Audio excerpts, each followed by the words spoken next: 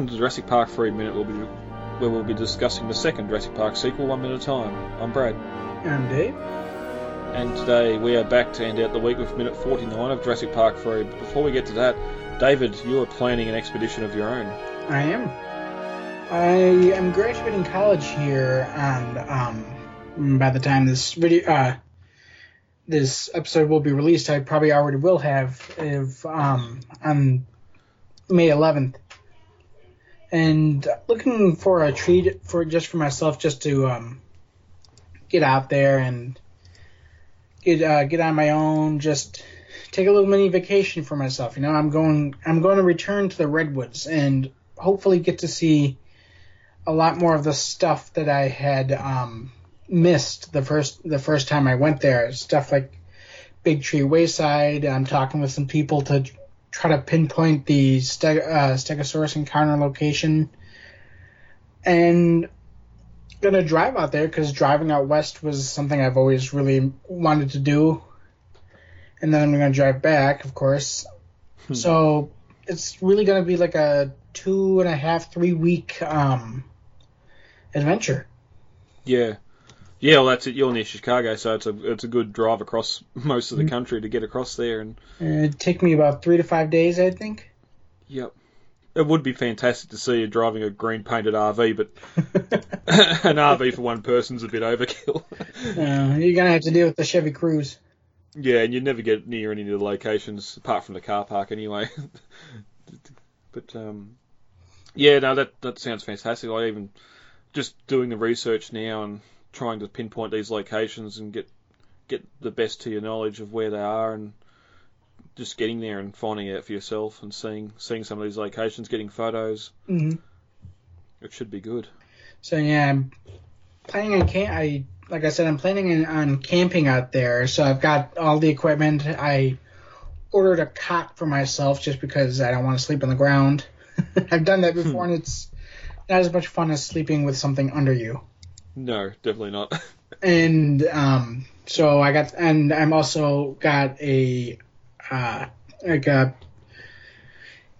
DC to AC converter for my car, so I can charge up, keep my camera all charged up. But yeah, I'm pretty much prepared. I've packed some firewood just so that in case I feel like having a fire one night, you know? Yeah. Oh, you never get better ambience at a campsite than just having a fire burning at night time. Yeah, because I researched it. I'll basically be on like the main interstate that runs through the country for pretty much 90% of the time until I hit about California. And then I researched where to stay, and they got one spot called Elk Prairie Campground, and that's where I think I'm going to be at. I've tried contacting them today to ask them some questions, but they didn't pick up the phone. So I'm going to try to contact them and find out all I can about the campsite. Yep. I've just been thinking of what props could you take to sort of interact in amongst the redwoods, and the only one I'm thinking of is maybe getting onto Craigslist or something and finding an old white canvas tent that you could do the nighttime T-Rex attack or something. No, I am going to bring the Willis and Geiger hat and jacket. Oh yes, so yep, definitely. That's definitely going with. And then I'm also going to bring the 12-inch scale Velociraptor figure that came out for fun with Fallen Kingdom, just for some diorama shots, you know. Mm-hmm. No, that'll look fantastic. Some of those little creeks. Mm-hmm. Would love to get the Mosasaurus, but I'm leaving like the May 20th, and unfortunately, that figure doesn't come out until June 1st. Oh, that's all right. You can't reschedule the trip for a toy. No, I do have plans for that, though. You might have to see if you got room to take the green T-Rex, male T-Rex as well. Well, since I'm driving, I'm gonna have a lot more room to take with me, take stuff. So that was part of the reason why I'm driving too, is because getting all this stuff on a plane would be a massive hassle. And then I'd have to rent equipment, and I already have the equipment, so why would I rent it? So it'd be just easier to drive. Yep. Yeah, you don't have to worry about the crew at the airport damaging stuff as well. Yep. So yeah, packing will be a lot easier for this trip than when I went in 2014, because when I went in 2014, I had to pack for both dinnerware and then safari wear, because we stayed at like a bed and breakfast, and you can't just wear your fatigues to dinner. Here I'm camping out, so it's a lot easier. I can get away with jeans and a t-shirt, you know? Yeah, yep. Lovely. This is how you make dinosaurs? No. This is how you play God. Dave, while everyone's been busy working on Jurassic-pedia.com, they've also set up the new forums over there, and we have a Facebook discussion group as well. Yes, we do. We have the group in the forum. The forum, we're trying to see if it takes off. We're not really sure if it will. Unfortunately, the internet forum is something of a dying format. Yeah. But the Facebook group, we have been getting some very slow but steady membership requests. And so anybody's welcome to join that. Anybody who listens to the podcast, if you're a fan and you're on Facebook, just look up Jurassicpedia discussion group. Just answer the questions correctly, and you're sure to get in. Yeah, we're all over there. So anything you want to discuss Jurassic related, it's a great place. If you see something on Pedia that you're not quite sure of, or if you see a mistake, let us know as well, so we can correct it. But that's good over there. We're sort of working hard to keep the trolls out, keep all the crap out you see in a lot of groups that is just needless posting for posting's sake. So unfortunately, one of the groups I'm in is it's the official Jurassic World group that Universal set up, and it's just a lot of people are leaving it right now just because there's trolls and spam bots and stuff, because Universal was moderating it at the beginning, but they don't seem to be doing that anymore, and so it's just kind of been left to fend on its own. Yeah, that's one mistake you get a lot of groups make, is they're going for numbers and not quality. It's all about having 1,000, 2,000, 10,000 members, but they're not really policing what's coming in, who's coming in, and what's being discussed in there, because really 2 or 3 admins are going to have a hard time policing a group of 10,000. So unfortunately, the membership is only at like 8,000, which is not even. What is that Jurassic Park the group at now? I think 26 or something. 20, yeah. It's not even half of what. It's not even a quarter of. A third of what Jurassic Park the group has, and so that's another group that me and you are a part of, Jurassic Park the group on Facebook. And I think the numbers are low just because it has such a high troll rate. People don't. It kind of has a bad rap. You know? Yeah, that's it. And I think we had 9 to 11 admins working in that group when Fallen King was coming out, just to try and keep spoilers out, trying to keep everyone on topic. And and just because I remember we were getting like 40, 60 requests a day from memberships. Yeah.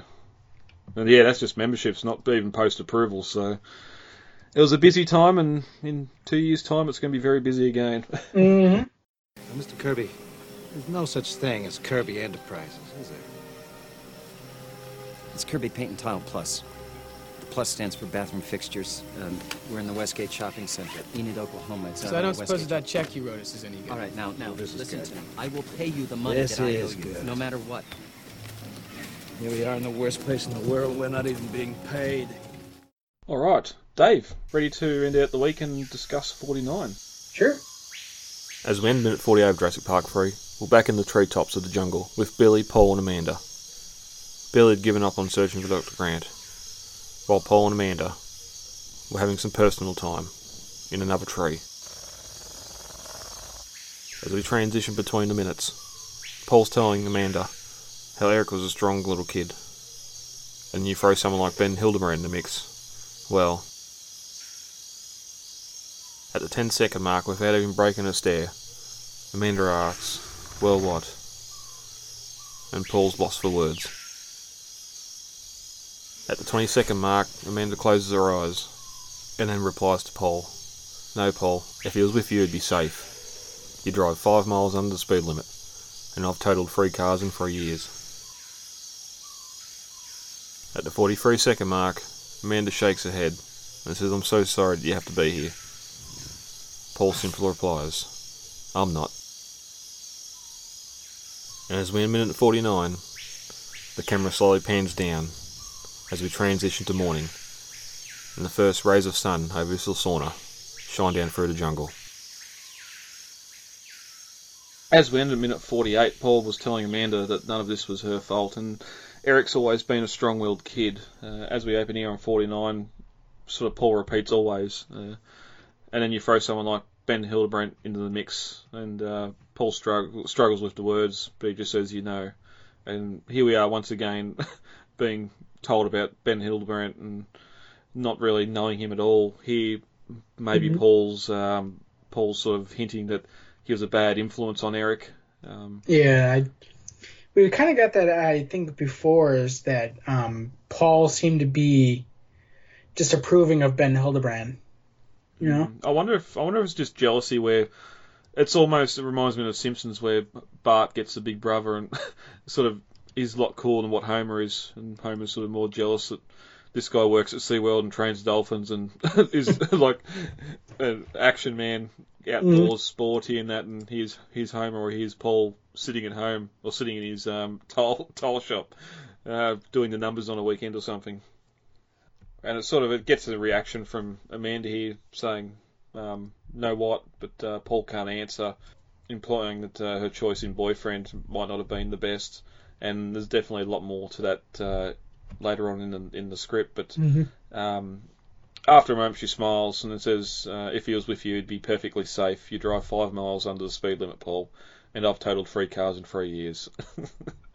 Which, that makes sense. I could see Amanda as being someone that just saw that housewife isn't really good at anything and destroys cars.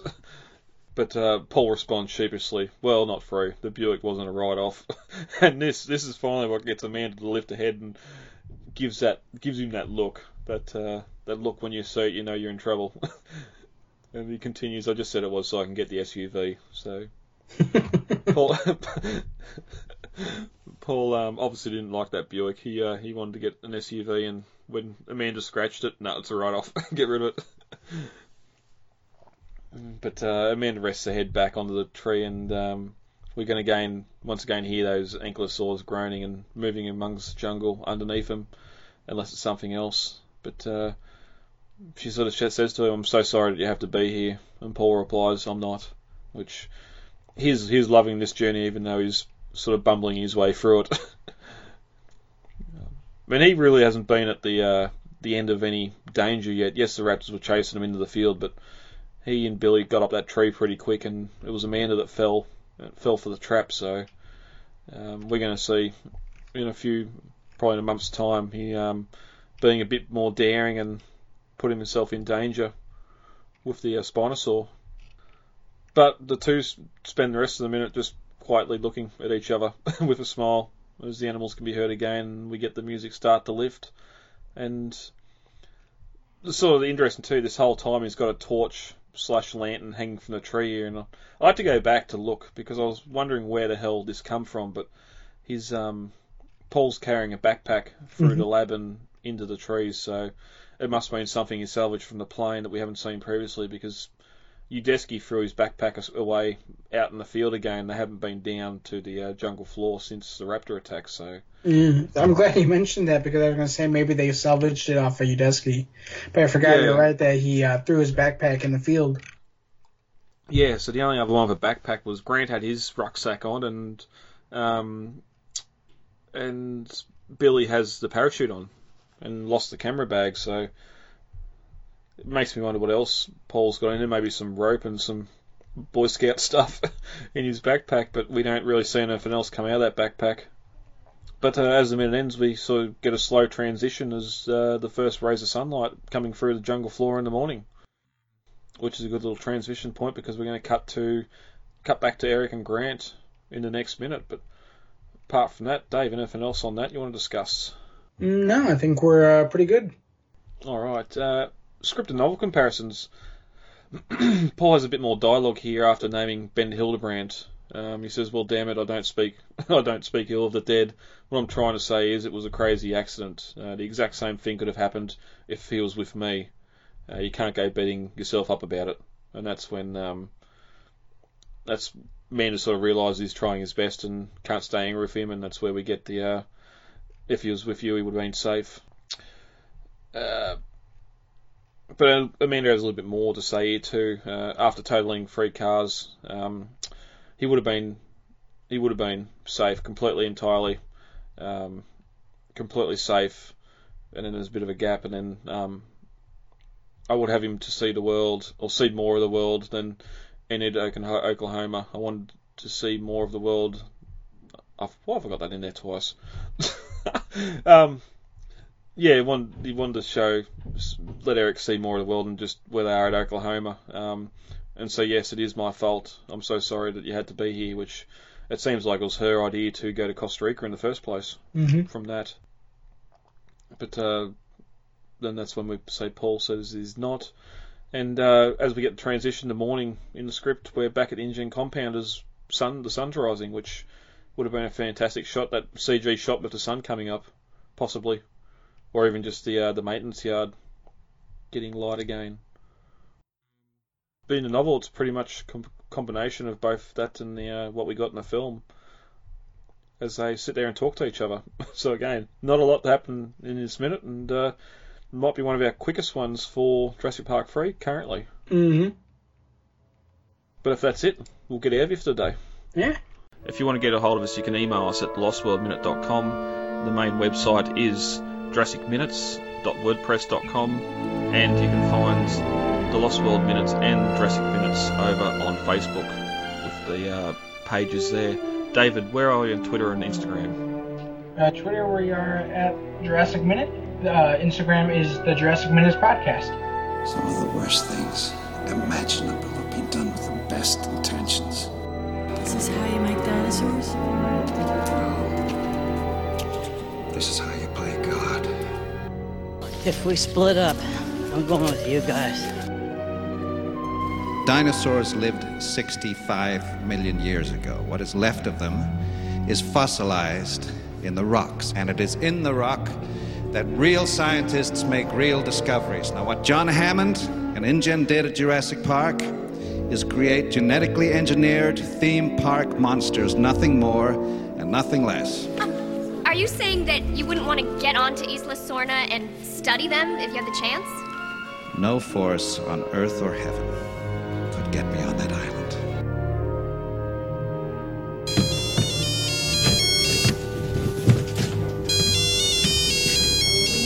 You, Desky. Hello? Charlie! Charlie! Hello? Charlie, take the phone to Mommy now! It's the dinosaur man!